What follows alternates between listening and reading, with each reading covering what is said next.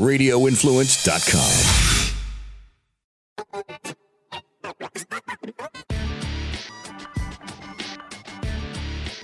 We are back for the midweek edition of the MMA Report podcast. I am Jason Floyd. That is Daniel Galvan. It is Wednesday, April the 12th, 2023. Record this show here early on here on Wednesday afternoon. And maybe the most comical thing was a little while ago, Daniel just goes to me, hey, we should thank Jake Paul and Nate Diaz for just announcing this fight before we record the pod as opposed to it happening after we record.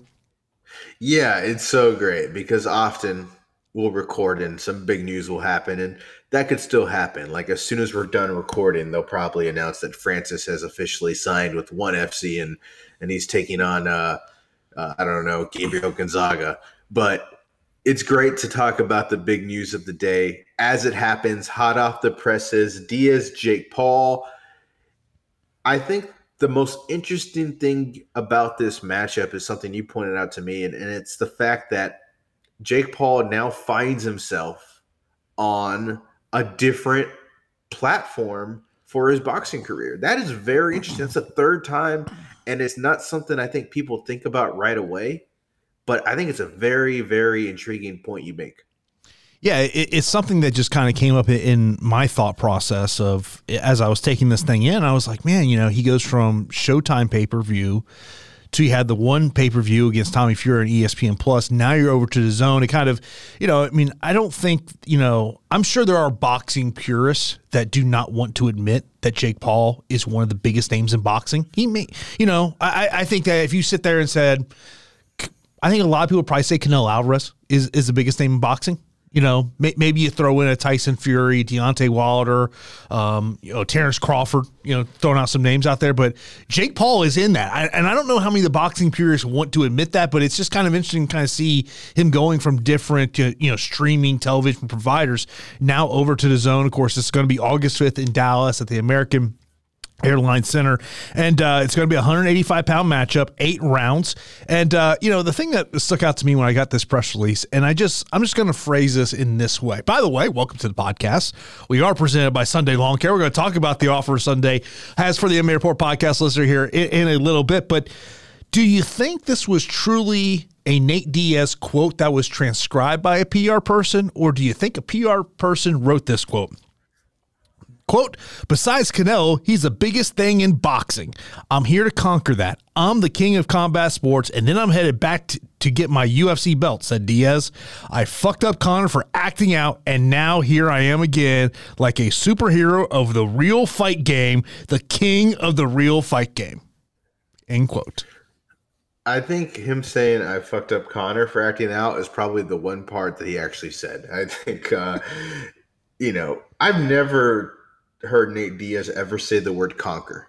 I don't know if Nate Diaz is saying the word conquer in daily life, but yes, this really does feel like a quote that is ghost written, like an autobiography.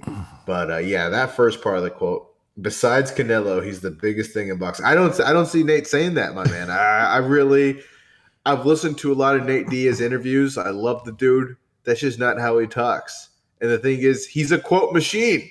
He'll give you a great quote, but I'm sure he wasn't bothered. I'm sure he was.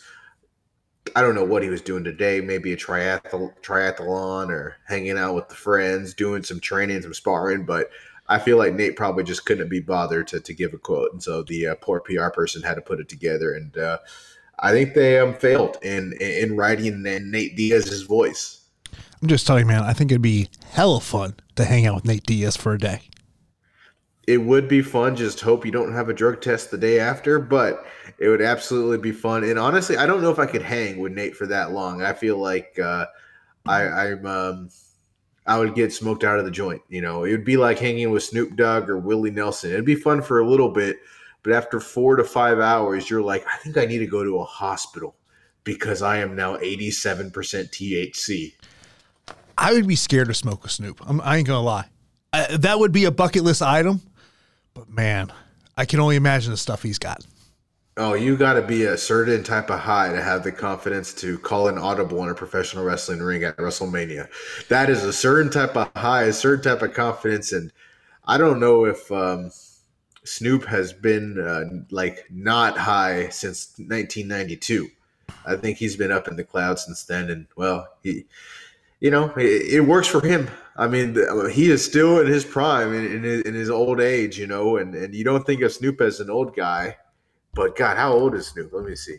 Snoop Dogg is, I want to say, I'm going to guess he's 51. He's not as old as I thought. I was going to guess like 60, which is not the case. But yeah. I was thinking early 50s because look, I grew up listening to Snoop. I'm 41 years old.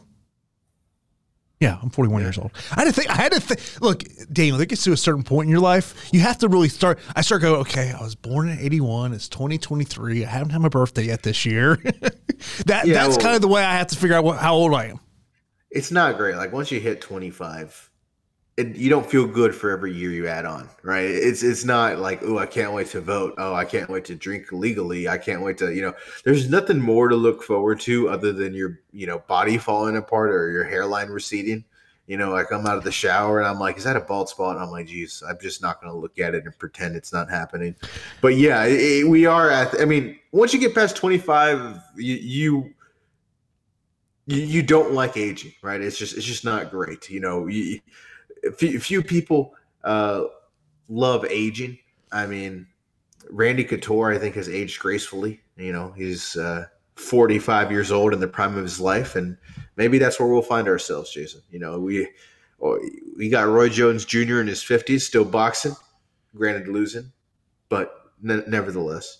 I think that in terms of sports in general, we're going to see athletes compete longer than we have been accustomed to. And I think that is a correlation to sports science, of where sports science is going. I mean, yes, we've seen in combat sports where, fighters do tend to fight later on in life. And I think a lot of that is probably financially driven, because of where, especially in MMA, where the money was MMA 10 years ago or 15 years ago to where it is now. I mean, look, it should be way more than what it is, but we know that it is. I mentioned in this quote from Jake Paul, what the problem child had to say. He said, quote, "My last fight didn't end the way I wanted, but the result was the best thing that could have happened to my professional boxing aspirations. Now the world thinks I'm vulnerable when I'm more focused than ever. My team wanted me to take an easy fight like KSI next, but that's not how I am built. Nate Diaz is considered one of the most badass fighters of all time, but he and his team have been running their mouths for too long. People tell me Nate has been training with Andre Ward for years, that he has insane stamina, that he refuses to go back down. Good for fucking Nate. I haven't forgotten about that slap backstage in Atlanta on August 5th. A problem child is coming to piece up and knock out the Stockton G." Now, I feel like that was probably transcribed correctly from Jake Paul. Yeah. And who knows, maybe Jake Paul wrote Nate Diaz's quote, right? He's an entrepreneur, he's a businessman, and really he's a businessman that is a boxer. It's not the other way around. Jake Paul has used boxing as a vehicle to put more money in his bank account. That's the one thing him and his brother do really good, putting money in their bank account. I mean, who knows, maybe one day they'll be head honchos in Endeavor, because like the people in Endeavor, they know how to get that green. And Jake knows he's got a good story here. These two fellas are going to sell a fight. Wouldn't be surprised if this is the biggest payday in Nate Diaz's entire career. Jake coming off that loss to Tommy, I think hurts him a little bit. He doesn't have that. Nate doesn't have the opportunity to do what I think got people excited for whenever Ben Askren and Tyron Woodley were fighting Jake Paul. And that was give him his first real embarrassment or his first real loss, his first blemish, expose him, be like, hey, you're not a real boxer. Nate doesn't really have that opportunity. The fight against Tommy was a close loss, so it's not like he got completely embarrassed out there. But I still do think this will be a big fight. I do think this will be a bigger fight than Jake and Ben and Jake and Tyron, the first and the second one. I do think it will be that big. And I guess my question is, when these two fight, man, what do you think is going to happen? You think Nate's going to win? You think Jake's going to win? Is Jake now on the MMA tour again? Is he going to take out Nate, and is he going to go after Jorge Masvidal? I would pick Jake Paul to win. And I think the thing that I look to more than anything else is the power and the fact of, you're talking about this at 185 pounds. Obviously Nate has for most of his career fought 155, most recently fighting at 170. I don't think at any stretch of my imagination do I think Nate's going to make 155 anytime soon. I just wonder about how much the size difference of Jake. I mean, like anyone who's seen Jake Paul is not a small dude. I mean, he's big. He's a big man. I mean, and he's probably going to be cutting to get to 185 pounds. My guess is Jake probably walks around over 200 pounds. That'd be my guess. So he's going to cut down on this one. So to me, look, if you tell me this thing can get to the 8th round, that's probably Nate Diaz's best chance as long as the fight goes. But I just feel like that early on in that fight, that power that Jake does possess. I mean, that's the thing you can't. I mean, whether you love, hate, or indifferent to Jake Paul, the one thing you do have to admit, I mean, we've seen him flatline dudes. Like that highlight of his knockout of Tyron Woodley is a devastating knockout. Yeah, he does have great power. Going back to his first fight against Nate Robinson, and I kind of agree with you. I mean, he's just put in the time with the serious boxing training, and I know Tommy isn't necessarily a world champion, but he handled himself well against a legitimate boxer with a pedigree and a namesake. With Nate, he obviously is a great striker. He's put in the time with Andre Ward, but I really do think there's just a different ball game between just solely focusing on the sport of boxing versus getting some boxing training while you're a mixed martial artist. And I think it's kind of going to show. So you're right. And then also, in addition to the power, Jake does have the athleticism advantage. I think it's going to be a good fight. I think Nate's going to antagonize Jake. The thing about Nate is there isn't a long history of him going down via knockout from people inside a cage with 4-ounce gloves. He is a tough SOB. I definitely do think the one major advantage he's going to have is the cardio. I mean, the man never gets gassed, and he's got a phenomenal heart. I just think he's not going to be able to finish Jake Paul in this fight. And if he comes in and wins round 7 and 8, it's just going to be too little too late. But again, hats off to Nate. Maybe he's going to prove me wrong. He said he wouldn't mind boxing Canelo Alvarez. I think he may have smoked a little too much before he said that, but maybe I'm wrong, and he is the best boxer on the planet. I doubt it, but we'll see. And I'm excited for the fight, and I'm honestly more excited for the pre-fight hype than the fight itself, because I do think these two fellows are going to really sell it in the pre-fight press conferences and in the different situations that pop up before this fight takes place in Dallas. Of course, I think their aspect of this is, let's say Nate wins. And whenever McGregor versus Chandler happens, I would think September, October is probably in the neighborhood when that fight's going to happen. If Conor beats Chandler, then if you're the UFC, I would have to think that Endeavor would say, we just got to figure out how to make that fight happen, because when you talk about big fights the UFC could put on, whether it's late 2023, early 2024, I don't know, outside of, say, a Jones Ngannou, which pretty much Dana White has pretty much put the squash on that one, that Francis Ngannou will never be in the UFC again. I don't think there is a bigger money fight the UFC could make right now than Nate versus Conor. Man, that's a good question. I think the only other fights that will be comparable is Conor in other matchups, realistically. And I don't think there's another matchup that pops more than Conor and Nate, too. I mean, Conor fighting for a championship belt would be huge, obviously. But I definitely don't think the champions have the name value in Nate Diaz and the history of business success that we have seen with Nate and Conor. So I agree with you. But I also feel like the UFC's probably, and Conor himself, is going to really advocate for getting a championship fight if he wins.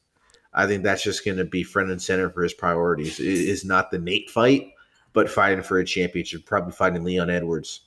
If I had to guess which weight class the fight happens at. But yeah, I think for Conor, he's probably just going to chomp at the bit for that championship fight, but still, it feels inevitable that they're going to collide again inside the cage. There's just too much money left on the table, and it's the same reason why I still believe at some point we'll see Jones and Ngannou. Obviously, not anytime soon. Wouldn't be shocked if he announces a deal with another promotion, but time heals all wounds, and in the MMA world, the best medicine to healing wounds is not medicine at all. It's a bunch of dollar bills, and that's what Francis and Jones provides.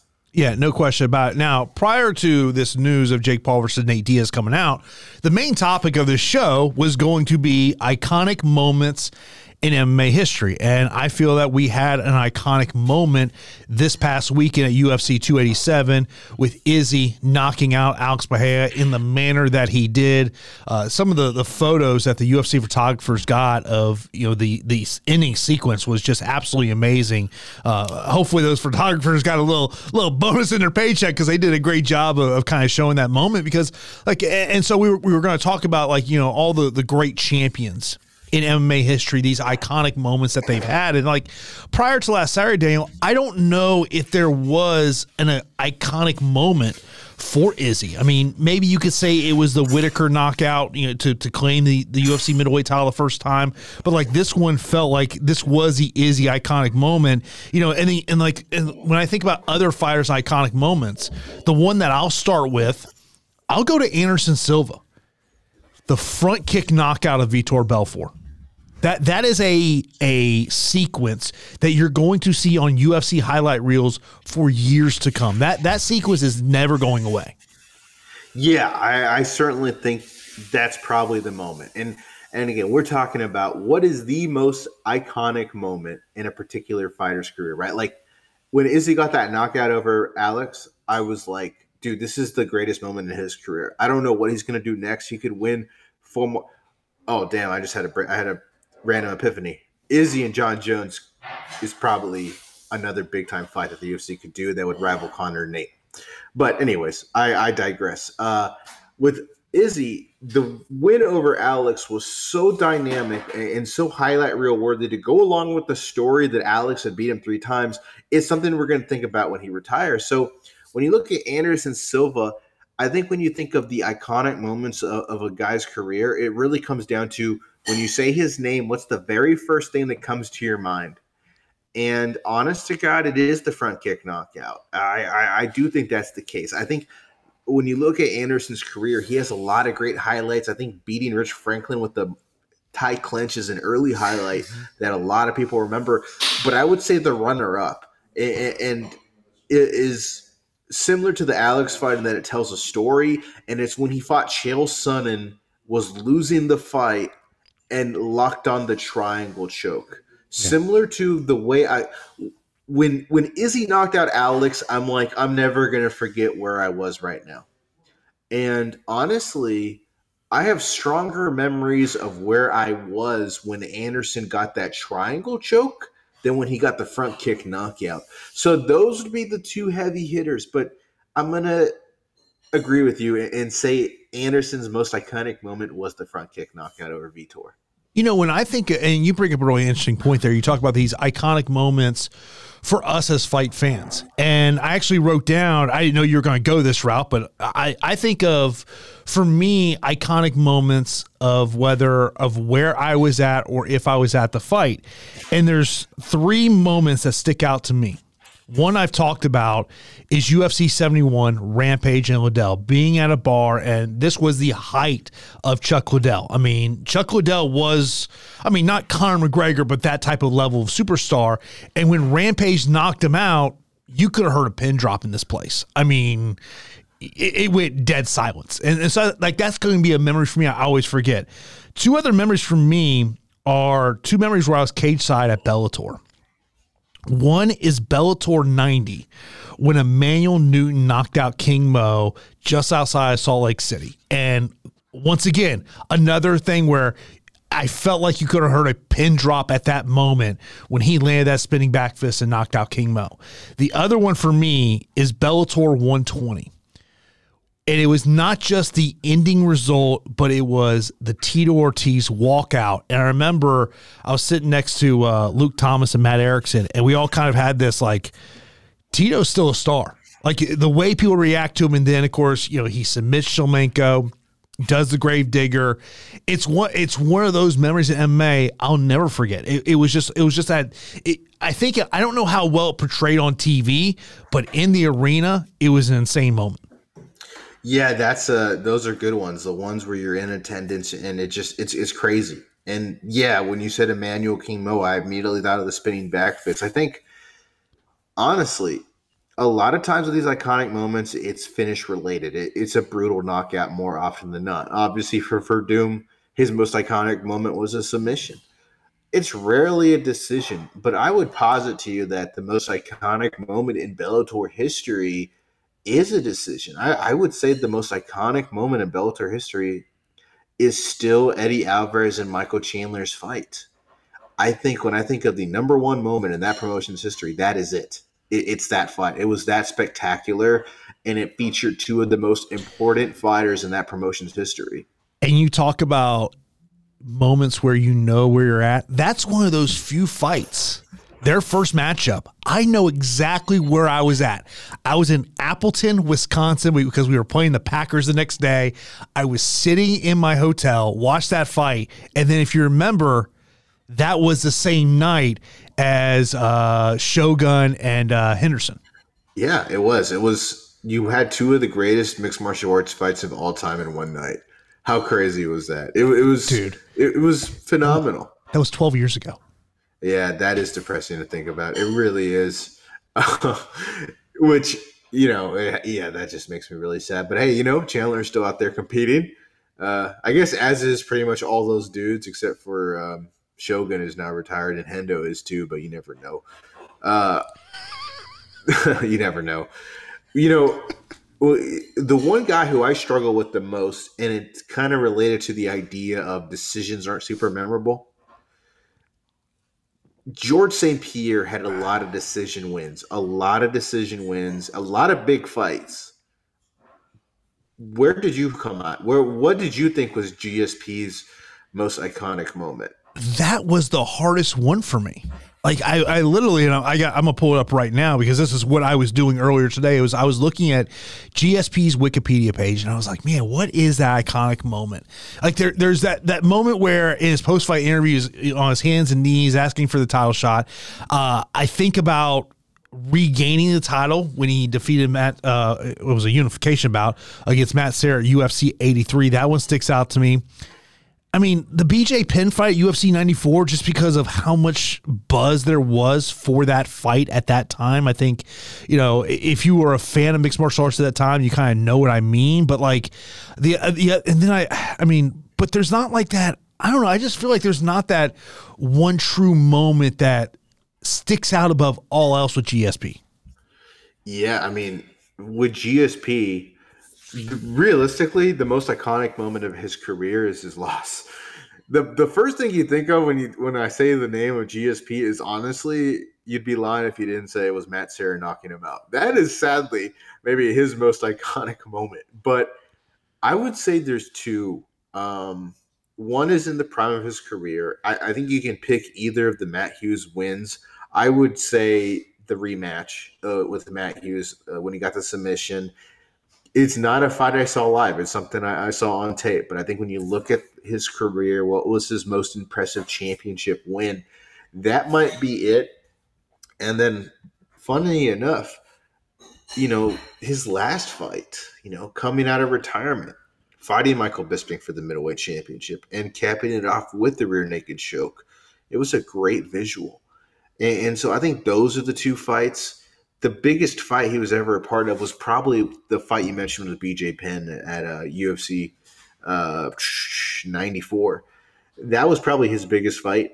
But I would say the Matt Hughes rematch would be his most iconic moment. The other one that I will tell you I struggled with was Fedor. Yeah. Yeah. What'd you come down to? I mean, my thing with Fedor is like you have to go back to Pride, because like if I'm thinking post Pride, probably the biggest memory for me. It might. I mean, I could point to some of those those fights there. In Strike Force, maybe particularly maybe the Andrei Arlovsky fight when he knocked him out again in the corner. That was affliction, excuse me. But I feel like you might have to go back. I feel like for the iconic moments of Fedor, it's that run in Pride. I mean, look, it was a long time ago, but it's an insane run that he went on. Yeah. I think for me personally, when it comes to Fedor fights I watched live, look, his most iconic moment, similar to GSP. It's probably him losing to Verdun. Number two is the fight you mentioned. The first fight I think of when I think of Fedor fights I saw live was when he knocked out Arlovsky, when I think Arlovsky was going for like a flying knee. I just remember Fedor caught him in midair, and it was crazy. But when I look at fights that I didn't see live, and I look at his career, I come down to two of those Pride fights. I think it's either the win over Antonio Nogueira in 2003 when they first fought.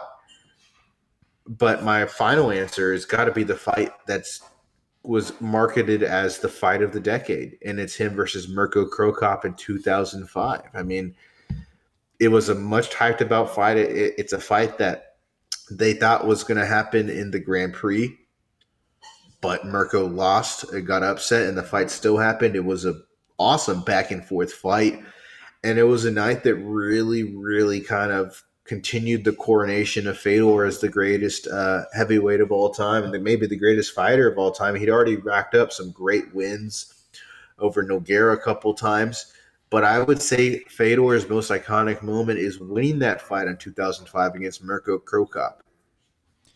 Now, looking at some of the other fighters on my list, the next fighter on my list that we've not talked about is John Jones, and there's two memories that come up to me.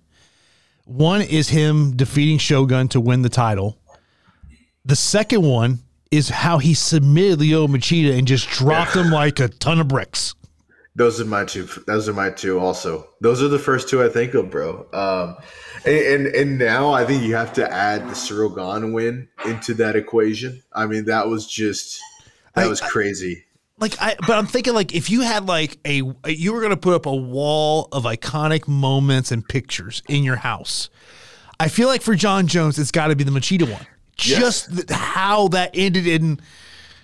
Yeah, with Machida just on his belly.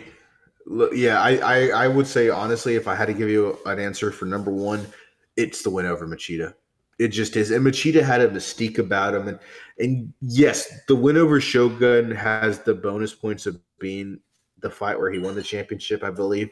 But when we're talking about gut instinct here, and I watched pretty much every John Jones UFC fight live, and the very first fight I think of is the Lyoto win. It just is visually. It's right there. And the fact that that was one of the top two you mentioned, I think speaks to the fact that that's probably his most iconic win. But yeah, I think the other one is maybe the Chael win was pretty good too. I mean, there were so many. There really was. By the way, another iconic Anderson win was the Forrest Griffin win, by the way. That one was crazy. But yeah. Yeah. I think part of that fight is I just remember Forrest running out of the cage after it was over. Yeah, and that one hit me hard because I was Forrest is my favorite fighter of all time. So yeah. I don't know why I thought he could beat Anderson Silva, but that was like these two dudes are just completely different fighters, completely different levels. Next up, I've got a pair of women mixed martial artists, and this is something me and Dan were kind of debating before the show. Amanda Nunes. I wrote down the Cyborg knockout, but you brought up a great point of Nunes's win against Ronda. Yeah, those are the two. You know, yes, Nunes does have some wins over Shevchenko that are impressive. Nunes, similar to Fedor, similar to GSP, one of her most notable moments will go down as the loss to Pena. But the two big finish victories are over two of the biggest names in the sport, Cyborg and Rousey. And for me, I'm going with Rousey. Yes, Rousey lost her luster because she'd already been knocked out by Holly Holm. But it was still the first moment I thought of. I feel like Rousey and Nunes was a bigger fight than Nunes and Cyborg. I wish I had the pay-per-view buys in front of me so I could be authoritative with that statement. but I still think Nunez destroying, retiring the most famous female fighter of all time is my pick. Now, Chris Cyborg to me was an interesting one. And to me, the one that I really turn to, and we talk about iconic moments, I think it really goes into iconic moments in the sport's history, and that's her matchup against Gina Carano in Strikeforce. Yeah, man. That's the answer for me too. And Carano and Santos was was just a huge fight at the time. It was the biggest women's mixed martial arts fight of all time. Gina and Cyborg were the two stars. It's the equivalent of being able to see Kayla in the Cyborg fight already before Kayla lost. But it was an absolute ass whooping. I mean, Cyborg kicked the hell out of Gina. I don't know if Gina ever fought again after that Cyborg fight. She was one of the biggest stars. Scott Coker did a hell of a job promoting her. The only person to do more damage to Gina Carano than Chris Cyborg that night was Gina Carano on Twitter. But I would certainly say that Cyborg's win over Gina was that. And honestly, the other one I'm thinking of would probably be maybe one of the Marlush Koenig victories. Would be maybe some of the most notable wins of Cyborg's career. But when it comes to iconic, the first thing you think of, it's that fight. And the question me and you were kind of, as we were having our pre-show meeting, we talked about is the most iconic moment in women's MMA history. It is probably Holly Holm knocking out Ronda Rousey. I think it is. I think it's the moment that resonates with the most people. A lot of people saw it. It was amazing. It's not often you see great knockouts like that. Like PFL, they had the fight between Jandrova and, oh my God, I can't remember who knocked her out. But it was a head kick knockout, and it was the number one play on Sports Center. Oh, not Jandrova. I need to get this right. I'm going to get this right real quick. But it was the number one play. And it's just not often in women's mixed martial arts that you see head kick knockouts like that. And it was it was Amber Leibrook knocking out Martina Jandrova with the head kick in the first round. And it was just one of those things where it's a random fight on a PFL prelim card, but it was number one because it was badass. And Holm knocking out Ronda was badass when you don't even know who they are. But the fact that Ronda was like this undefeated monster who just destroyed people, and Holly went out and shocked the world and sent Ronda on that trajectory that led her to the WWE.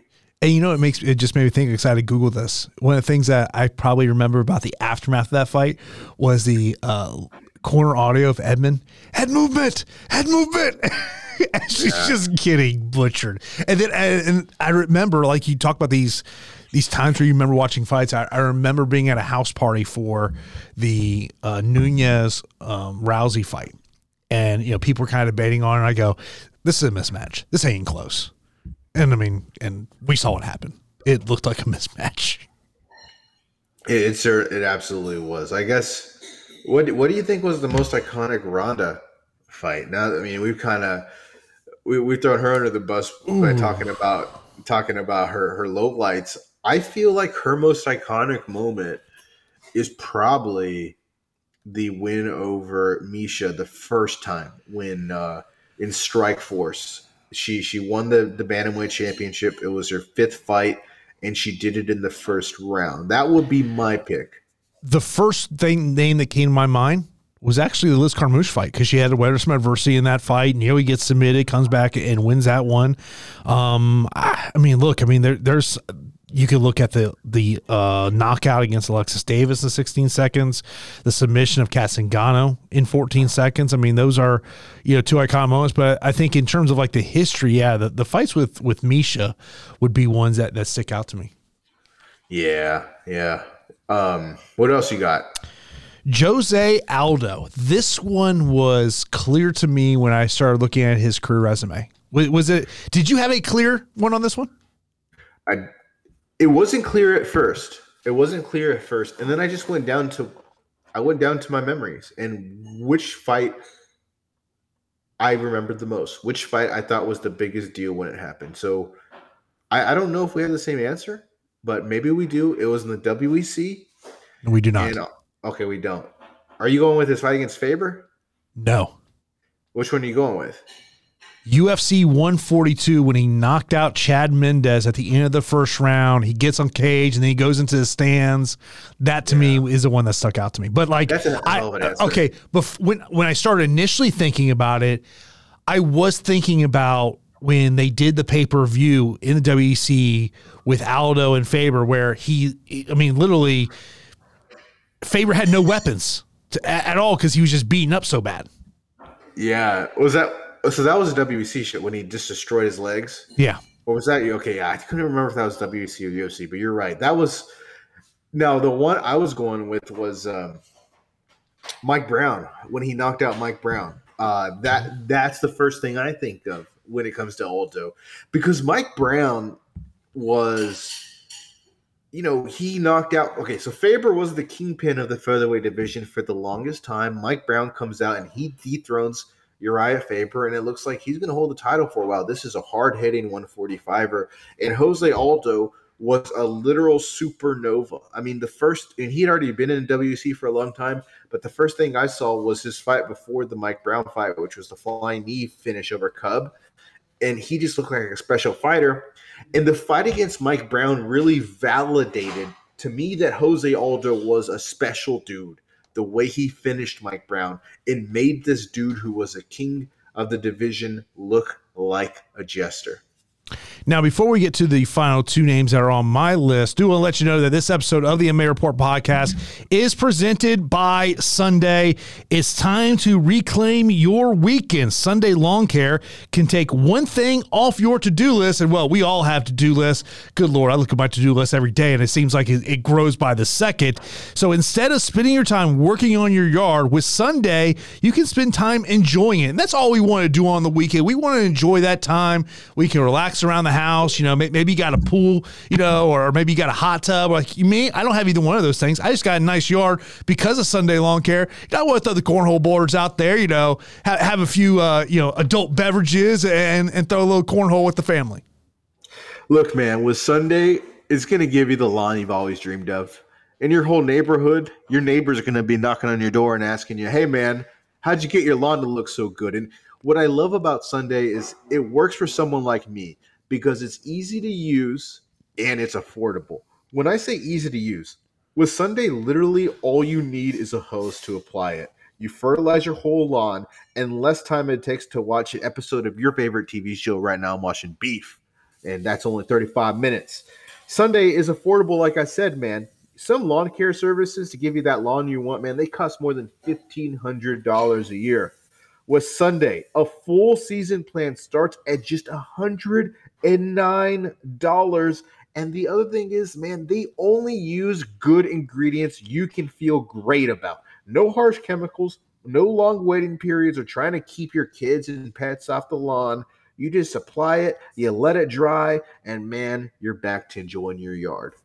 And Sunday is offering our listeners 20% off. Full season plans start at just $109, and you can get 20% off when you visit getsunday.com/MMA Report at checkout. Once again, full season plans start at just $109, and you can get 20% off when you visit getsunday.com/MMA Report at checkout. That's 20% off your custom plan at getsunday.com/MMA Report. And when you hit that unique URL that lets Sunday know that you heard about here on the MMA Report podcast. Now, I mentioned there are two other fighters that are on my list. One is Conor McGregor. That's easy. Yeah. How is it not the Aldo knockout? How is it not? No, the only thing that was more iconic than that is probably Conor throwing a guardrail into a bus. But it is the Aldo knockout. For Conor, I don't know what the hell he would have to do to top that moving forward. It would have to be winning another championship. If he comes in there and he knocks out Leon, and there's no question what Leon's number one moment is. Maybe that's a case, but yeah, the holy F moment of Conor finishing Aldo in just seconds, there's no disputing it. The other name on my list is Randy Couture. And to me, the thing that immediately sticks out in my mind is him defeating Tim Sylvie to win the heavyweight title. Yeah, I agree with you. That was also the very first thing, and similar to the Alex one, it was a beautiful story. The size difference between Tim and Randy was just it's the first thing you think of when you see those two in the cage. Randy's coming off the loss to Chuck Liddell, and Chuck had his number with two knockouts in short period of time before that, and I think for Randy, when I think of other moments of his career, I mean, it's probably beating Pedro Hizo, successfully defending his championship, wins over Tito Ortiz, his first win over Chuck, but it's still Tim Sylvia. Just to circle things back, I got a couple of names, most iconic moments. See if you disagree. Julian Lane, him saying "Let me bang, bro." Uh, Bobby Southworth, I think when he peed in some dude's sleeping bag. And Joe Son, his most iconic moment was hitting Keith Hackney in the balls at UFC 4. That's the first thing I think of when I think of Joe Son. The second thing I think of is he's a criminal. Yeah, I would say when I was thinking about iconic moments for me in terms of just this MMA crazy world, I do think about. I mentioned about Bellator 90. The one thing that I remember about that trip was the whole preliminary card. I was in the back because I was doing an interview with Bjorn Rebney, which was most notably known about the time he says, "Yeah, we're not interested in signing John Fitch. I don't want John Fitch in my promotion." And I remember somebody had kind of joked with me, because we always, this inside joke about when you hear exclusive news, exclusive interview in MMA circles, and and he's like, you should put the headline. Here's a real mother effing exclusive for y'all here, But I just remember I literally spent the entire preliminary card in the back. I did not watch any of the prelims that night. Yo, what the hell has Bjorn Rebney been doing? It's been like a decade. I have no idea, bro. I I'm couldn't. surprised. I could not tell you. The last time I heard from Bjorn was the fighters union thing, and I remember. Let me just say this: there's things I wish I could say about things that were presented to me, but it was off the record stuff, so I'll keep it off the record. But I just remember like it was like a day or two before that folded. Was when I kind of stopped hearing from Bjorn. Yeah. It was a while ago. I heard Bjorn might be in the marijuana business. Ooh, good for him. Maybe he can work with Nate. I'm trying to look up. I think I see his LinkedIn. So I'm trying to find his LinkedIn, but it's trying to verify me. Yeah, I remember Bjorn's right hand man, Tim Donaher. He ended up going and working the e-cigarette company Juul. He was like one of the head honchos in that one. Okay, so yeah, maybe that's what he's up to. Working in the marijuana industry, and his buddies working in Juul. I don't know, but what I do know is they're probably making money. They're probably making a crap load of money doing whatever the hell they're doing. But it's just surprising because it's not like he left amicably. It's not like he left because he wanted to leave.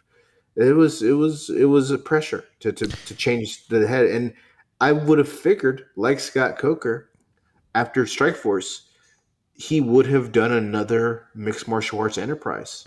And he has just gone off the radar. Like, like Joe Silva, although I guess we saw Joe Silva in that little video with the Rory and Robbie, and I was like, damn, that's crazy that Joe Silva was on camera. But yeah, Bjorn, like Joe Silva, has just gone the way of the dodo. I don't know what's going on with him. I just think that how everything went, that I just don't think Bjorn really had a future in mixed martial arts. And I mean, look, if you're going to point to anything of what the demise of Bjorn Rebney was, it was the Eddie Alvarez contract. That was the demise. That was the demise of Bjorn Rebney. Yeah, I got into his LinkedIn, and he is the CEO and founder of MIH Sports Entertainment. He's been doing that for 8 years. So yeah, I don't know what that means exactly, but I'm sure he's making money. Yeah, in California. I will say this. I haven't tried to hit up Bjorn. Look, I'm pretty sure his number's still on my phone. I'm pretty sure. You should hit him up, man. That'd be a good podcast. Maybe he'll put some stuff on the record. And I still do have Bjorn's number. It's still. I will not show the camera, but I still have his number. Yes. You should do a podcast with him, and I mean, we did. So we did one podcast, and he was going to help line me up some interviews, but we all know kind of how that unfolded. Yeah. Memory lane. It's a pleasant place to be. Yeah. It's really. I gotta mention one thing. Okay. Quick. I gotta get this off my chest. So saw this PFL show this past week, and honestly, I enjoyed most of it. It was a solid broadcast. As I mentioned before, I like Justin Roberts. Oh, I have 2 points I want to bring up about PFL. And there were some great moments. Maurice Green looked great. Bruno Capellozo looked great. A lot of good finishes. But Jesus Christ, I was watching this Danilo Marquez, Jorgen De Castro heavyweight fight. And this was the worst fight I've seen in years. And I'm very upset about it. And I just have to pull up these statistics, Jason. I have to pull up these statistics and give it to you. These two dudes fought for 15 minutes, Jason. Mm-hmm. And Jorgen De Castro, I have it here, landed 16 total strikes. He landed 8 arm strikes and 8 leg strikes for 15 minutes. That's less than a punch a minute. I don't know what's going on. I watched this fight on the Stairmaster. So it was a 20-minute exercise on the Stairmaster. And I hated life. Because I was doing this exercise, I was supposed to watch mixed martial arts to get me distracted, but this fight is so boring. The only thing that's happening is Danilo Marquez is kicking Castro in the legs, and I don't know whose legs are in more pain, Jorgen's or mine. Marquez went 0 for 3 on arm strikes for the entire fight, so he didn't land a single punch. And I just think there should be a rule where a fight is so awful, they should just both be eliminated from the playoffs. That is my new pitch to the PFL. Some people might call that impressive. They can only throw that many strikes in a 3-round fight. And then here's my other point, bro. And this also, here's the thing. I do like Dean Thomas, and that part of the broadcast works, especially because we don't see him. And I hate criticizing the PFL because a lot of what they do is interesting because they are trying stuff out. They're not doing the common stuff. We got a smart cage, we got all this crap, and that's great. That's what we need in like the different promotions is different stuff. Mm-hmm. But I am tired of watching a fight, and every round we're seeing Ian Parker's little box come up, and he's telling me about the betting odds. During a fight, his little screen, or they have Shane Burgos and he's on the screen, or Kayla Harrison on the screen for the Pacheco. It's like, we don't need more entertainment. We are already watching 2 people punch each other it's a fight. We don't need more screen, more content. We have a fight on the hand. It's interesting you bring that point up because now look, I'm pro betting, I essentially do a betting show in all reality, but I do wonder, is there a percentage of the audience that loves combat sports that just hates the gambling integration into the broadcast? Because it doesn't, we really don't get it in Bellator. And I'm imagining that's probably more based on them maybe not having a gambling sponsorship more than anything else. But like, if you think about a UFC broadcast, a PFL broadcast, betting is integrated in major. I'm watching NBA on TNT and betting is integrated into that studio show.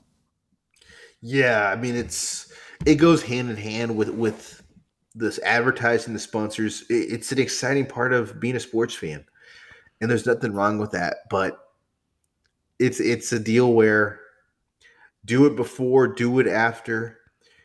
During the fight, it's fine in audio format, I guess. But when you have that visual of the screen, it's distracting. And the thing is, if I wanted to watch the Manning cast, I can. But I can also just watch the Monday Night Football game without it. But I'm being held hostage. And also, when you're doing that, you are not talking about the fight, really. And in a fight, anything can happen in a given moment. Like, I think it was the Bruno Capellozo, Matthias Scheffel fight where he's talking about how Sheffield, you're looking forward to maybe put some money on him, and Bruno finishes him like 20 seconds later. So it's they overdo it on the gambling. They really do. I know gambling is popular. I know it's hip. It's the right move. But at the end of the day, both me and you can't legally place a bet anywhere. No, Can't legally place a bet anywhere. I think it's only a matter of time before it's legal everywhere. I mean, and I've said this. I just think there's too much tax revenue sitting out there. I mean, I correlate sports betting and marijuana. I feel like both are going to be legal across the board throughout this country. 5 years maybe too quick, but I think within 10 years, I think it's both of them are legally, no matter whether I'm sitting in Tampa, Florida, I'm sitting in the Rio Grande, or I'm sitting in, Green Bay, Wisconsin. I feel like it's going to be across the board no matter what. Now, we kind of, when we talk about the comic moments, obviously part of that was really the UFC 287. And next thing we want to talk about is matches to make following UFC 287. And yes, sir. Izzy is the interesting one because he's already defeating everyone in the top 5.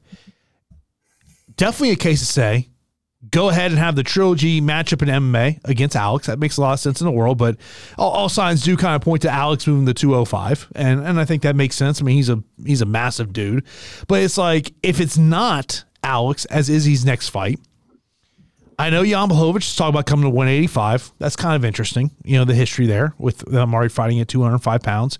You clearly, even though Izzy does not want to say his name, he clearly wants to beat the hell out of Dricus Du Plessis. I don't think Du Plessis has done enough to earn a title shot, but there's a little bit of a storyline there. I really don't know what the UFC does with Izzy. Yeah, to me, the fight's obvious, bro. Chimaev Adesanya. That's the fight to make. Well, so Izzy's supposedly they're doing Chimaev and Paulo Costa in October. Now, if Chimaev gets through that, okay, then I think that makes a ton of sense for Chimaev to get the next shot at Izzy. Yeah, maybe I jumped the gun. You're right. Man, that's a long time until that fight takes place. That's a long time. So you're probably right. Maybe I'm jumping to it because that just seems like a big fight. So if you take out Hamzat, and you look at that middleweight division, and you accept that Alex is going to move to 205, because when you listen to the post-fight press conference, I mean, Dana is already putting it out there, and it seems like that's the direction Alex is going to go in. And again, he does look like a monster, and that's a big reason why Izzy's win was so crazy. Is like, there's few things more terrifying in this world than Alex Pereira charging after you with the barrage of strikes, and Izzy decided to use that as a strategy. He's got bigger balls than a 2,000-pound bull. I guess the answer is Du Plessis, I guess, because there's history there. There's a rivalry there. Izzy's already talking back at him, clapping back at him. And I guess that's the one I would go for next. I mean, there's real fatigue on the Whitaker situation. Not super excited. I mean, again, as you mentioned, we've already seen him beat Whitaker, Vettori, Cannonier, Costa. Those guys are going to do a lot more to get there. I mean, the guy who could have been in that situation had he not lost a fight would have been Strickland. So I do think the answer is Du Plessis. But I was going to go with Chimaev, but I guess if they're going to give him a legit 185-pound win, a fight against Paulo Costa's great. Just hopefully Paulo makes the 185. Yeah, one of the things about I forgot to mention about Izzy. I love the brutal honesty of Izzy when he's talking about how he decided he was going to mock Alex's kid when and he goes, "Yeah, bro, I'm petty as fuck." Yeah. I look, whether you love, hate, whatever he did, I whatever. But he just in the post fight interview is like, "Yeah, I'm petty as fuck." Dude, hey, look, here's the one thing about Izzy. If you don't know, you know. He keeps them receipts. Yeah. Dude, they should just do the trilogy. I mean, screw it. They really should just do the trilogy. That's the fight to make. They should. Now, let's say Alex moves to 205.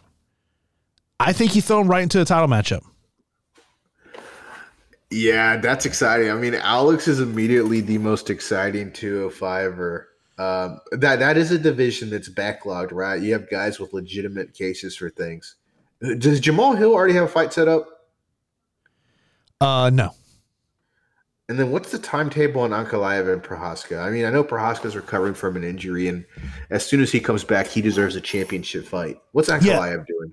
I have not heard. I mean, there was some talk about Yuri coming back in like the summertime ish, and it seems like that would be kind of rushing it. And Dana has said that, when Yuri's ready, he'll get the title matchup. But I just think it makes, if Alex is going to move up, and this is where I kind of feel like probably Glover has said something to Dana like, look, I'm just not going to have him cut to 85 anymore. We're going to fight at more of a natural weight there in terms of that one. But that's kind of where it's, by the way, another thing I'll mention about kind of the aftermath of UFC 287. So you remember the video footage we saw of Chuck Liddell being a part of Alex's training camp, being at least around the team?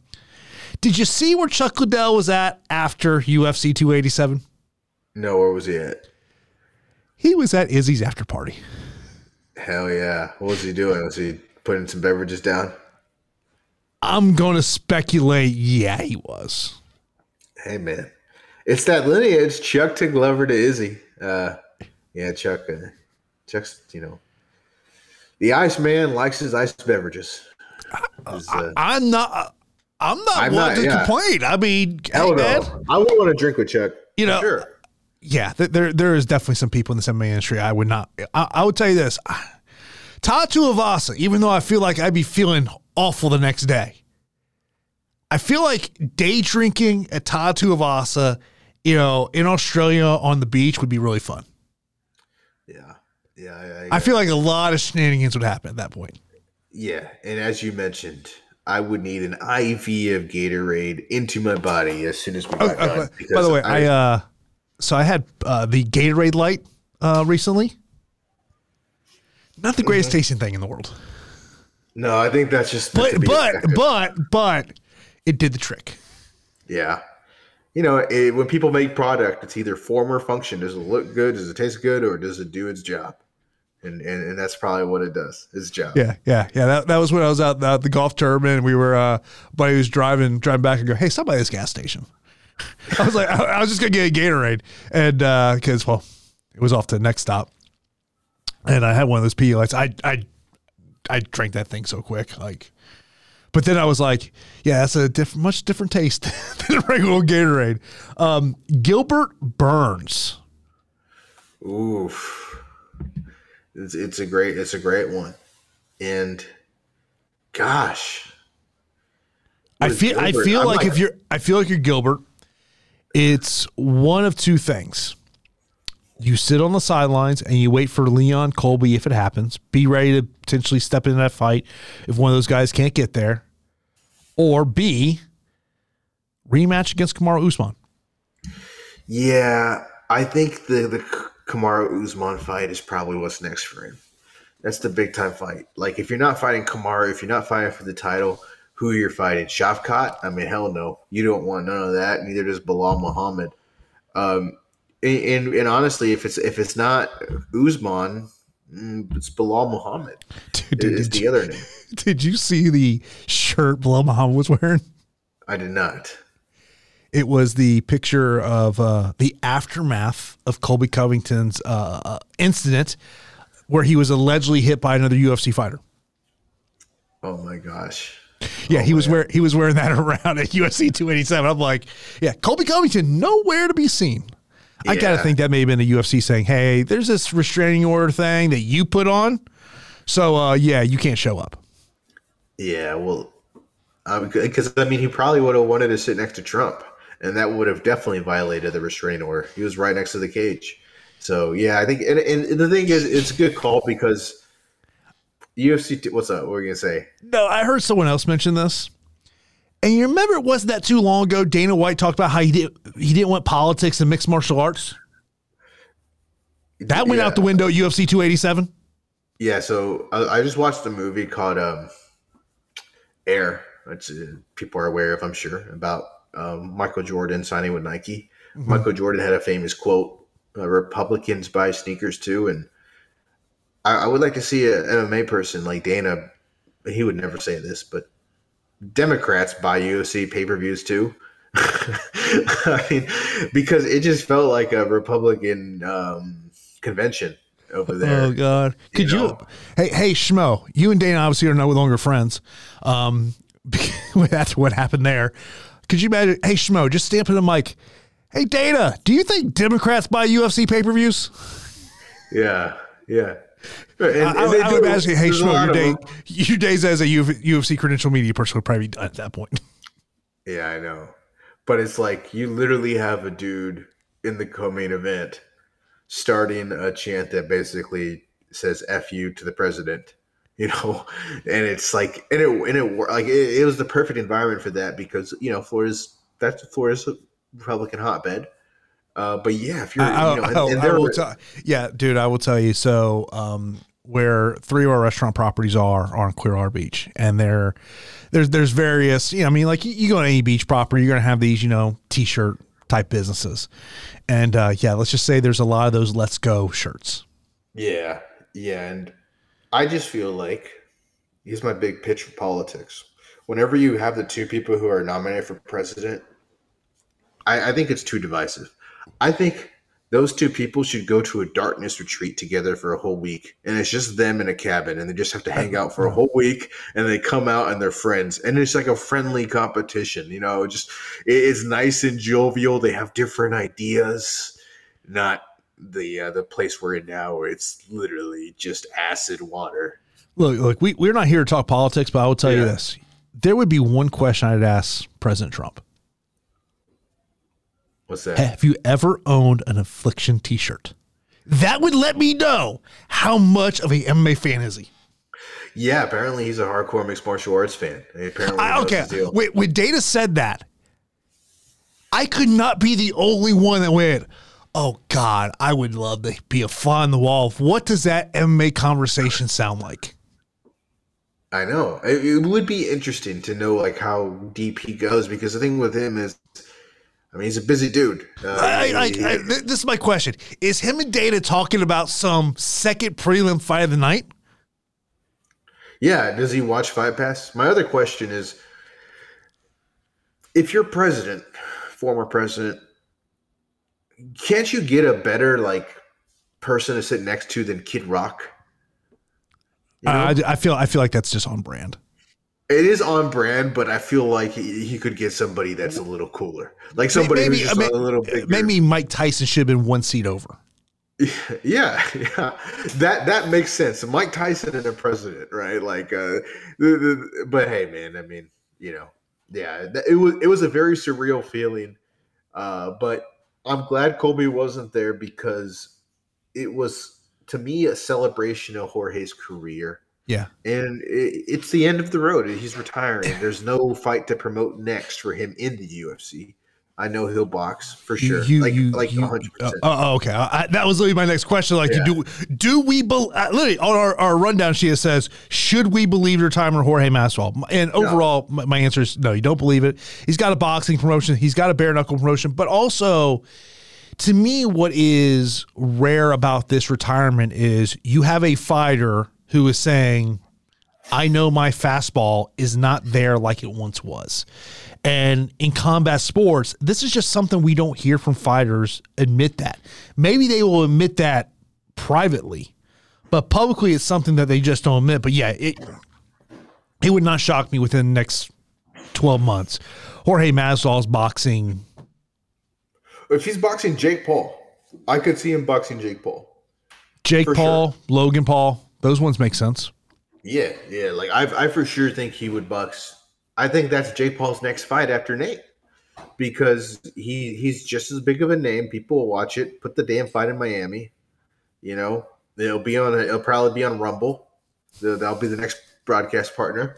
But yeah, that's it. And it's also, the thing is, the UFC did him do too many favors with this fight, because he literally fought one of the 4 best welterweights on the planet. Gilbert Burns is just an unreal fighter right now. And you kind of think maybe Jorge should have got an easier fight in his retirement fight in Miami. How cool would it have been if hear me out. Jorge Masvidal and Michelle Pereira. Give me that fight.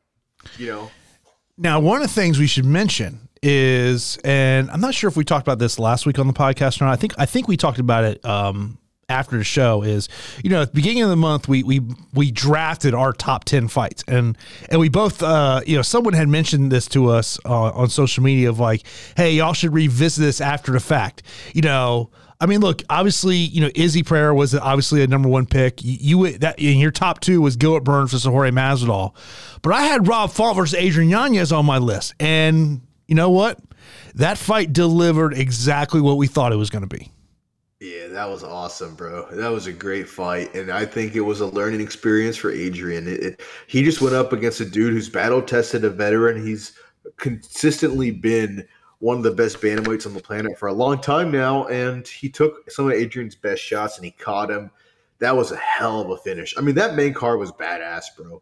Like, that win, Holland's finish over Santiago, I think maybe the fight that went undrafted that could have been on that was worth it is the Joe Pfeiffer, man. That guy is must watch at middleweight. Hey. That is a must watch cat. Gastelum Curtis was a great fight. People have seen that fight. Go back and watch that one. Kelvin looked tremendous in that fight. I did see that Chris Curtis is actually going to appeal the fight because of the invert headbutt that happened there in the second round. Was it third round or second round? Felt like it was the second round. I think it was the second round too.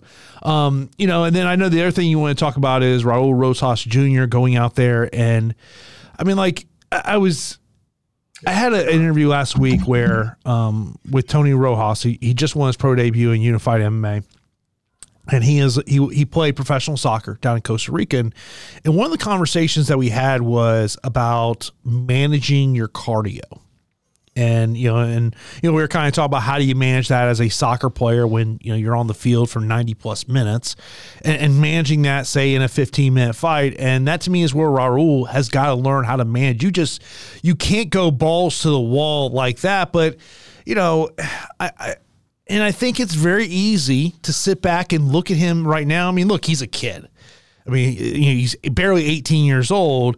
You know what? And I understand that regional money sucks. I get that. But it's one of those things of it probably was not the best idea to rush this kid into the UFC. Yeah. Yeah, I think we were all high on his performances on the Contender Series. And we were it was all aboard the hype train that, something I participated in. And it was a comeback to reality that this guy is 18 years old. It's a different ball game. And he won round one, but he gassed really bad. His stand-up is really, really, really bad for a UFC level fighter. His stand-up is really bad. I mean, Luke Thomas honestly had a great clip on Twitter from his show that was just he nailed all the talking points. He's going to get hurt, and he's 18, so he has all the time in the world. A whole 10 years from now, he'll be in the prime of his career. So if he's going to be a champion, he's got to put in the time in the gym and not put in the time getting hurt in UFC fights. So I don't know. He should really not fight for a while and should just train, because it was a deal when Christian had his back and it just looked like a kid getting beat up by his older brother. Yeah, and one of the things, and I know I was listening to a Co-Main Event podcast, and they brought up this point. It was from a listener question, and it was talking about, is submission defense one of the best attributes to have in mixed martial arts? Because if you look at the way Christian was able to, defend all those submissions early on in the first round, and after the first round, I mean, Raul just didn't have the gas tank. And then you look at, the very first fight of the night, Sam Hughes, I mean, looks like she's about to get submitted in the first round, which here's the most comical thing about that opening fight. As she is complaining in the, I know it was at least the third round, maybe the second round, about Jacqueline holding her glove. And I'm like, hold on. You were doing that in the first round to stop the submission. Yeah, but that's not even the most comical thing about Sam Hughes. Post-fight, talks about how her boyfriend put money on her. Did she forget this memo? Like, there are things you should not disclose. Yeah. You should not disclose your boyfriend made a bet on you. Yeah, hopefully she just got like a stern warning, because you feel for her. Because, I mean, again, a preliminary fighter. Look, as we start to move forward ahead to UFC Kansas City, here's the thing is, I've been wondering, is it more likely to hear the word Bellator or the word James Krause on a broadcast. I heard James Krause's name on the broadcast last week. Kind of interesting. Yeah. But, you know, like if you look ahead this Kansas City card on Saturday, I feel like if we didn't have a gambling scandal, this probably would be filled with James Krause fighters. And maybe this was done on purpose by the UFC to say, hey, let's try to limit. Zach Cummings is the only former James Krause fighter on this card. But, like, to me, when I look at UFC Kansas City on Saturday, it's the top 2 fights. Now, look, I'll have my Tampa blinders on. Max Holloway, Arnold Allen, great fight. Great fight. Looking forward to it. Can't wait. But if I'm putting my Tampa blinders on, my number one reason to watch is my guy, Billy Quarantillo. Oh, yeah. And he's got a great dancing partner, Edson Barboza. I mean, banger. It's an absolute banger. And I don't know if we drafted that fight. I believe I had this one. Did you? Yeah, I think you must have because you're a big Billy Q guy. I think I have both. I think I'm here in my office studio, not my home studio where I've got the list of our draft picks, but I think I had the main event and co-main event here. Well, it's a great fight card. I mean, I feel like that may have been your first pick. Holloway and Allen's a great fight. Billy Q and Edson's a great fight. Jacoby and Azamat. Mercer Konop's a great fight. I mean, obviously, you know, I love Brandon Royval and Matthias Nicolau. I have no idea why the hell that's on prelims. That's a good flyweight match. That one, yeah, I was shocked to see that on the prelims. You know, I would say things that other intriguing about this fight card. Tanner Boser moving down to 205 pounds. What does he look like as a 205 pound when you're taking on the wild man Ian Cutelaba? I mean, like there's certain fighters that you say, no matter what kind of their record is, you know, whether they're coming off a win, coming off a loss, you say, you know what, that guy's probably going to bring some craziness. So I probably want to see that fight. I think there's 2 of those fighters on this card. Yep. One of them is Ian Cutelaba, and the other one's got to be Lando Veneta. Yep, that's exactly what I was thinking of. Yep, hey, that's another one, and he's on the prelims, and that'll be a good fight, bro. And I mean, another one who isn't like those 2, but he usually it's just nostalgic. Clay Guida. You know, it's always fun to watch him fight, and him and Jim Miller are like 2 of the old guys holding up the nostalgia. And you talk about iconic with Clay Guida. It's got to be ESPN. You cannot be in commercial break when Jason Guida comes up there and smacks the living hell out of his brother. Yeah, that's the most iconic thing for Clay Guida. Either that or when he freaking burps. Guarantee if that is not on the UFC's social media channels at this point, you know that is going to be an Instagram reel, a TikTok at some point this week. Yeah. I'm excited for it, bro. But I mean, the most exciting fight is the main event. It's great. I mean, I guess my question to you is, who are you picking? Who's your pick? Is it Allen? Is it Holloway? I can't go against Max. I mean, this is that opportunity that Arnold Allen has been seeking. It's at that top opponent to show that he truly is a top 3 guy. He's a title challenger in this division. I mean, look, I think if you're Arnold Allen, I mean, it's how do you get away from the volume of Max Holloway? Yeah, that's going to be a problem, especially in a 5-round fight, where Max can just win these rounds with his volume, and he's just one of the best, you know, strikers at 145. And, you know, I think for Allen, it's just a matter of mixing things up, and I think it's possible. I mean, he has a strong grappling game. This is a massive step up, and he does feel like someone who is on the verge of a championship opportunity, but I don't know if there's too many tougher guys at 145 to fight than Max Holloway, and has a longer track record. At some point, Max is going to take a step back as a fighter. Oh, doubt. He's been doing it for a long effing time. You know, similar to Raul Rosas in terms of super young, right? Like super, super young. Wouldn't be surprised if Max retires in the next 3 years, just because it seems like he's someone who has other interests in life than just mixed martial arts.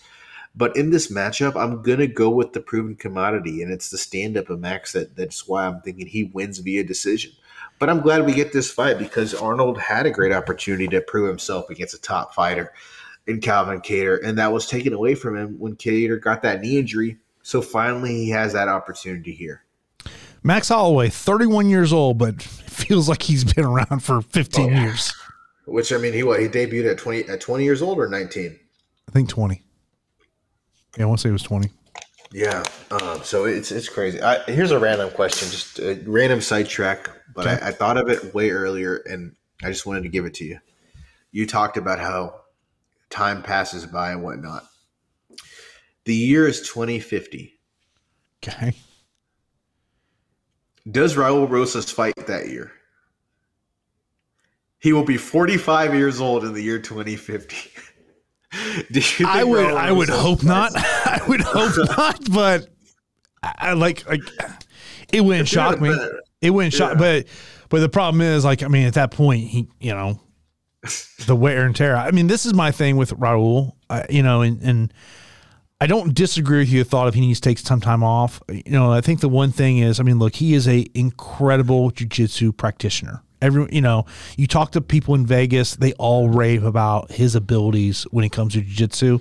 But like the one thing, and me and Pete talked about this last week before the fight, I said, you know, it's that question mark of what's that chin look like?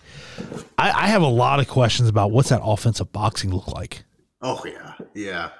The good thing is he has a lot of time in the world to figure it out. Like, again, he's got, you know, in 20 years, he'll be 30 years old, 38 years old, right? It's crazy to think about, but he could realistically fight till 2050. That is how young he is. Yeah, But yeah, it's an interesting thing to think about. But you look at Max and it's like, oh, he's not going to fight till he's 40.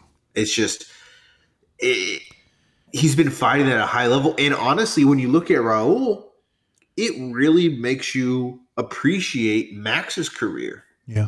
Right? Like, he was young as hell. And really, there is not a long track record of these people coming in at 20 and 19 and 21 and having long-term success. There isn't. Most of these people flame out. Mm-hmm. You know? Yeah. Think of all these people who want to be the youngest UFC champion of all time. They almost all of them flame out. Yeah. Yeah. I mean, it's a grind. I mean, and the other part about that is luck has got to be on your side too. I mean, because this is a grueling game. Also this weekend we got PFL on Friday. Kind of weird thing is and I was talking about this on Monday's podcast. If you go to the ESPN page, when you look at the prelims, that's quote unquote the main card. I saw Amy Kaplan tweeting about this Saturday. So Oven Aben Mercier versus Shane Burgos, which this is odd matchmaking to me. Tough matchup for Shane.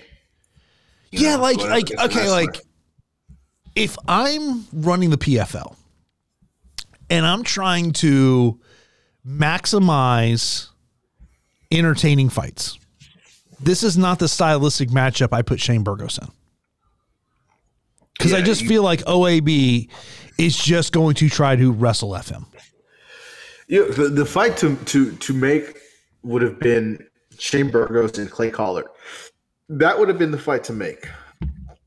But I guess the logic here is Shane's our biggest name. Oliver's the champion. Let's do it. And it's a fight I'm interested in, but it's probably a fight you could have waited to have happen in the finals or the playoffs. But, you know, we'll see. I mean, Shane will probably still make it interesting because he's that good of a fighter. But amongst all the potential lightweight matchups, it's the one that has the most potential for Shane to have a kind of a boring matchup. Yeah, I mean, the one name on this card, and so this is for week 3. This is lightweight and welterweights. There is a heavyweight fight on this card that was supposed to take place last week with Patrick Brady, but his opponent pulled out, so it's got a new fight moved to this week. Patrick Brady's out of that Philly scene. He's 5-0. He is an older heavyweight. I want to say he's 39 years old. Got a late start in mixed martial arts. If you go over to our YouTube channel, there is an interview that I had with Patrick Brady that I probably did 2-ish, maybe 3 months ago. He tells a hilarious story about why his nickname is the Brick. Let's just say it got involved with him getting hit by a brick. Oh my God.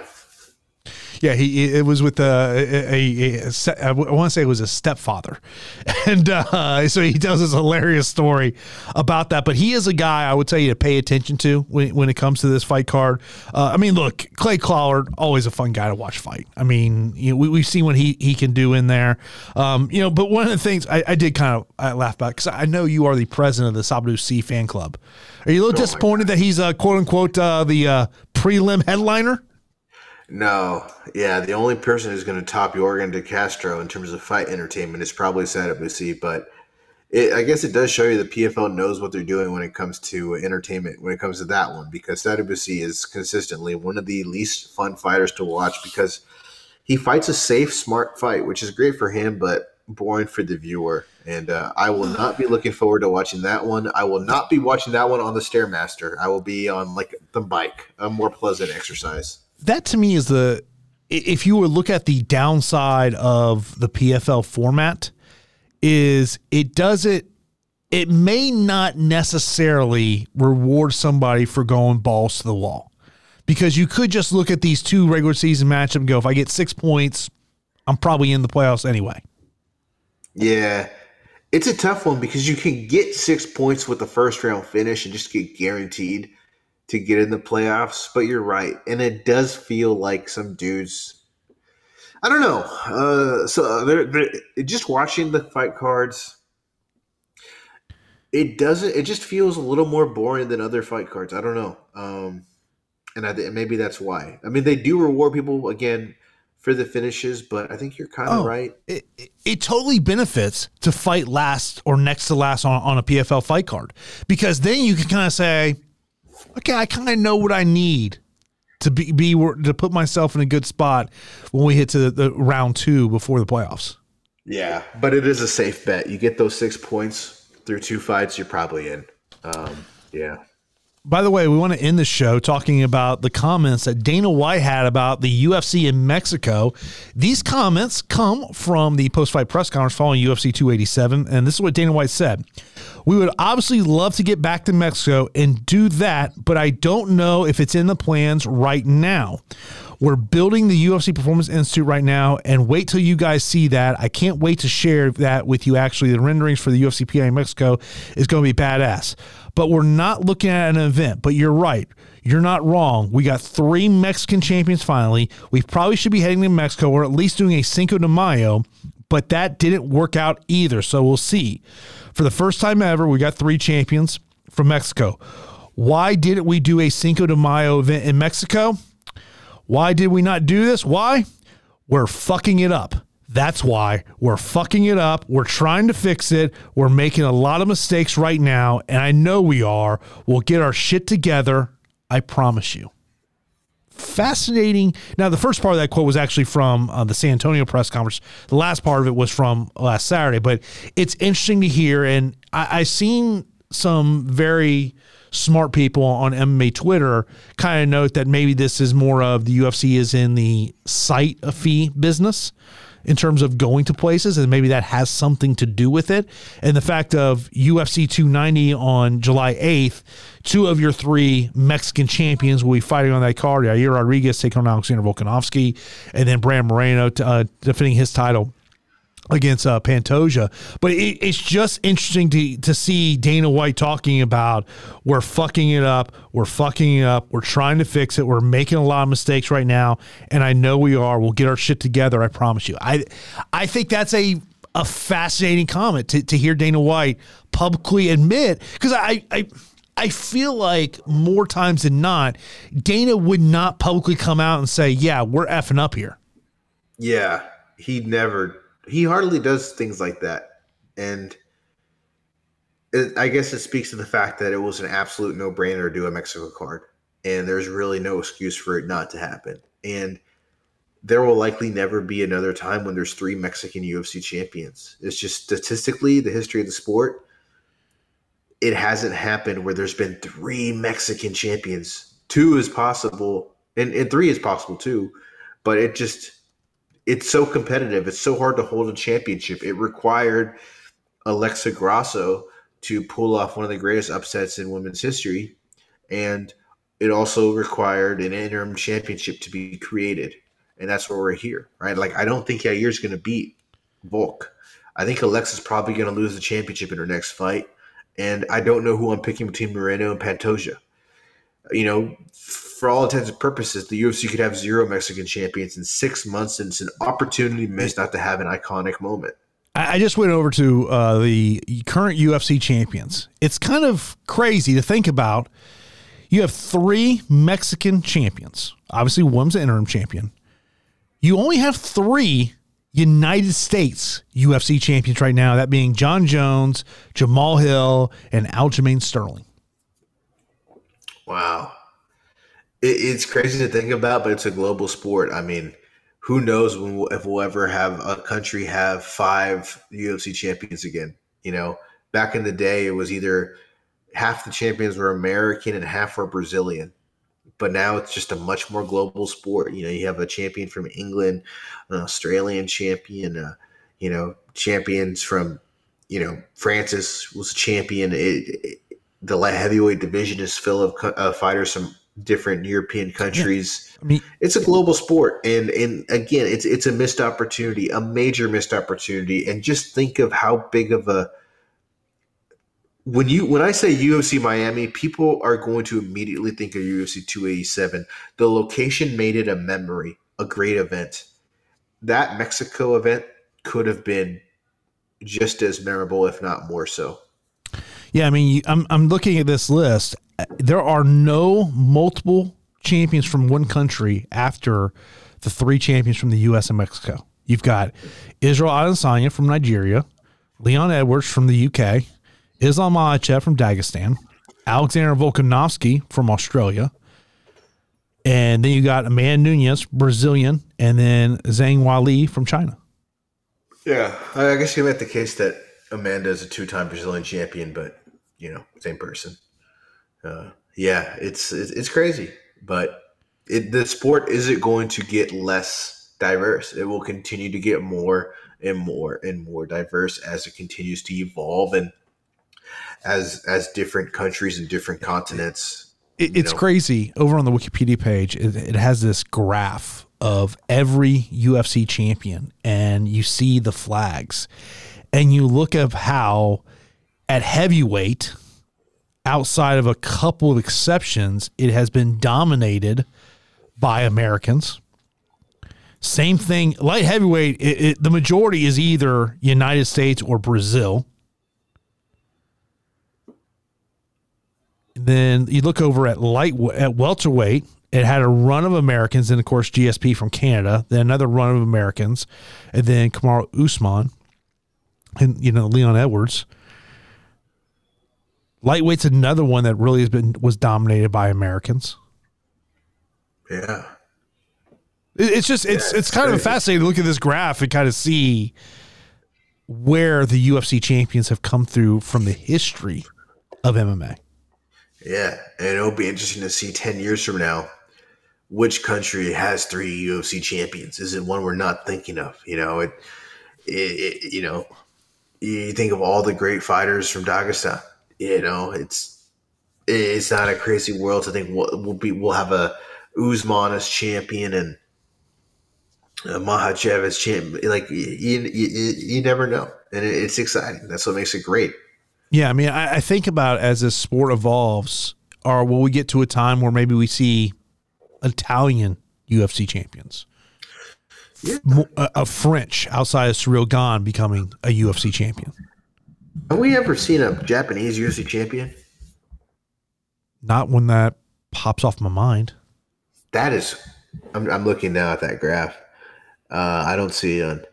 That is crazy. That is absolutely crazy that there has never been a Japanese UFC champion, because when I think of the 3 countries where MMA was most popular during the first 15 years, it's Japan, Brazil, and America. And that is stunning that there's never been a Japanese champion. And I think there will be a flyweight or bantamweight Japanese champion because there's some really high-level prospects in those weight classes.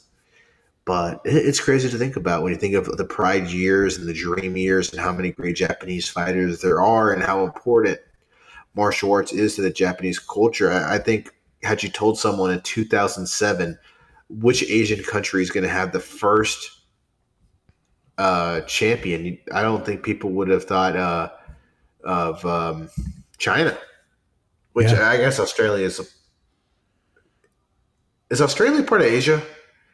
No, it's still a continent. Okay, yes. Sorry, it's been a long time since I've been in Australia is like a bucket list travel place for me. Yeah, yeah. I would love to go to Australia. No, But also, look, I would not be looking forward to the flight, but I don't know why it is, but and I think it's probably part of it is also that UFC marketing machine of showing Australia that I think gets me fascinated of saying that's a place I'd love to go to.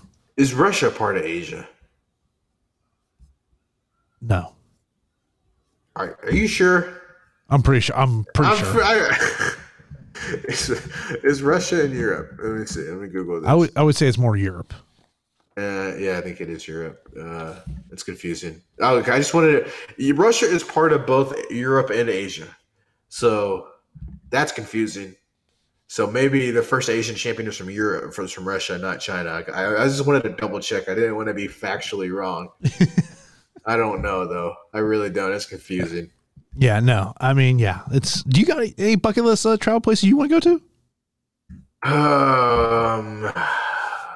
Japan is number one. That'd be cool. Yeah. Love Japan. I love wrestling, which is big in Japan, and I love the anime stuff. I don't love it like a hardcore amount, but I watched it growing up, and yeah, Japan is up there. I mean, I would love to eat food in Italy. That sounds great. I just would love to go someplace that has some. Okay, honestly, real talk, probably like go to those Egyptian pyramids, Okay. Some of that stuff that's been around for a long time where Indiana Jones is looking for treasure. I would love to see some of that. It seems like a pretty life-changing situation. Yeah. Anything else for you other than Australia? Is North Korea up there? You want to go to North I think Korea? Italy would be one. I'd throw that there. Yeah. Germany was cool last year. The one thing about traveling abroad is like the language barrier. That's always the thought process. Yeah, so like a place like Ireland would be great, Yeah, I think I'd fit right in Ireland. Yeah, wouldn't have a problem ordering a brewski. Yeah, you get a pint. Mm-hmm. Yeah, and I think England would be fine too. It's just, I mean, I think going to a soccer match in England would be. Oh great. God, every time I've just it's not been there. I've not had an opportunity, but yeah, I've been to London 4 times now. Yeah, 4 times, and haven't had an opportunity. But oh God, I think that would be amazing to see a soccer match. I think that would be amazing. Yeah, that to me is a bucket list item, is to see one of those matches, right? Or even in Spain and watch Real Madrid play Barcelona. Yeah, that's crazy. That would be insane. I'll say this: Germany and watch one. I'm not huge on watching soccer on television, but I love going to a soccer match. Yeah, and I think that would be so different than even a local soccer match you go to in Tampa. Like, yeah, it's one of those things. I mean, and you do obviously a lot of sports broadcasting, and I just think that there's some sports that don't translate well between a live in arena experience, stadium experience, to what we see on TV. Like, I think TV takes a ton out of hockey. Oh yeah, like hockey is a million times better in person. Like, I'll tell people, if you have an opportunity to go to an NHL playoff game, do it. It's and look, I'm not like, I enjoy watching hockey, but like, I'm not watching hockey all the time. A NHL playoff game is like no other.